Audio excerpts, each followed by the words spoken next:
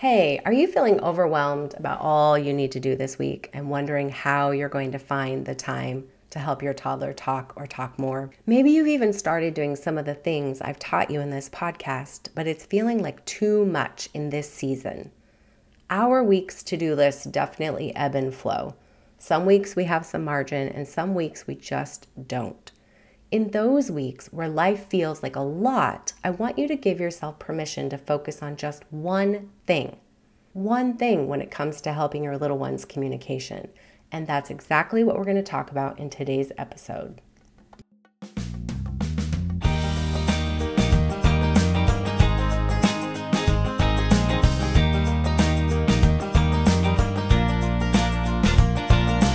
Hello and welcome to this podcast, The Talking Toddler Coach. I'm your host and coach, Heather Randolph, pediatric speech-language pathologist, cheerleader of mamas, wife, and business owner. My passion is to empower you, moms, to help their little ones begin to talk or talk more. If you're worried about your child's speech development, confused about what to do, or frustrated by the advice you've been given, or are still on a wait list for speech therapy, you have come to the right place. This is where you'll go from uncertain to calm and confused to confident by learning about speech development and realistic expectations, receiving tips and tricks to help you in your daily life with your kiddos' communication using consistent action steps I'll teach you. All right, let's get into it.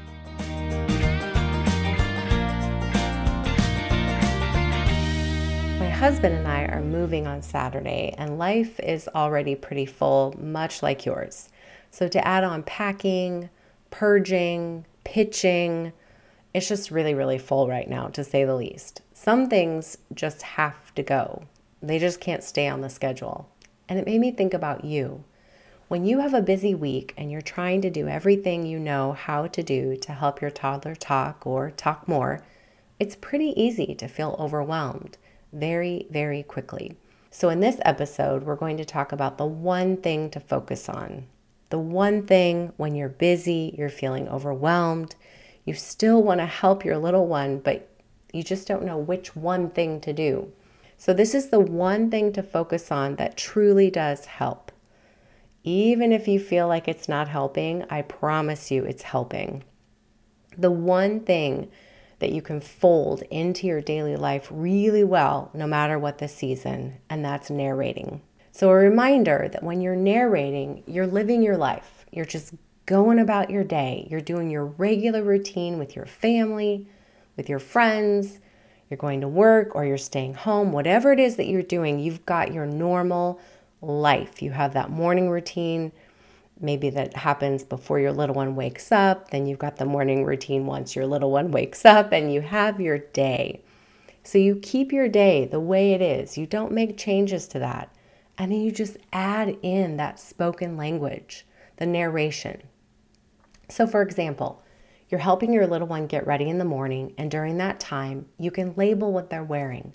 Talk about their actions, such as, you're lifting your arms up, up, up. Put your arm in, things like that. Or if you're driving to daycare, you can talk about what you're both seeing. The trees, maybe you park next to a bus at a red light, those sorts of things. You just talk about things. And you can layer in language, the spoken words, to any activity or routine. So when you're feeling busy, just try to remember to keep that language up. And it doesn't require any special items or tools or toys or activities. Just do what you do with your child in a season of busyness. And just don't forget to talk to them while you're living life. So that's really it. That's the one thing. I give you permission to let go of the other things. And I definitely will always give you permission to let go of that perfection. Just have fun. Please just have fun. So your talking tip for the day is to give this narration a try. During those busy seasons, make it a goal to model language for a few minutes in the morning and at night. So keep it simple. Maybe in the mornings it's when your child is getting dressed, and at night it's when they're having bath time. It's okay to be redundant. You don't have to come up with the most beautiful and unique words. Just talk about what is meaningful to you and your child in those times. And that's it for today. So I hope this was simple. It helps you kind of let go of the other things for a season. Let the busyness ride out. Do some narration. Let the other things go and enjoy your time. All right, have a wonderful day, and I will see you here again next week.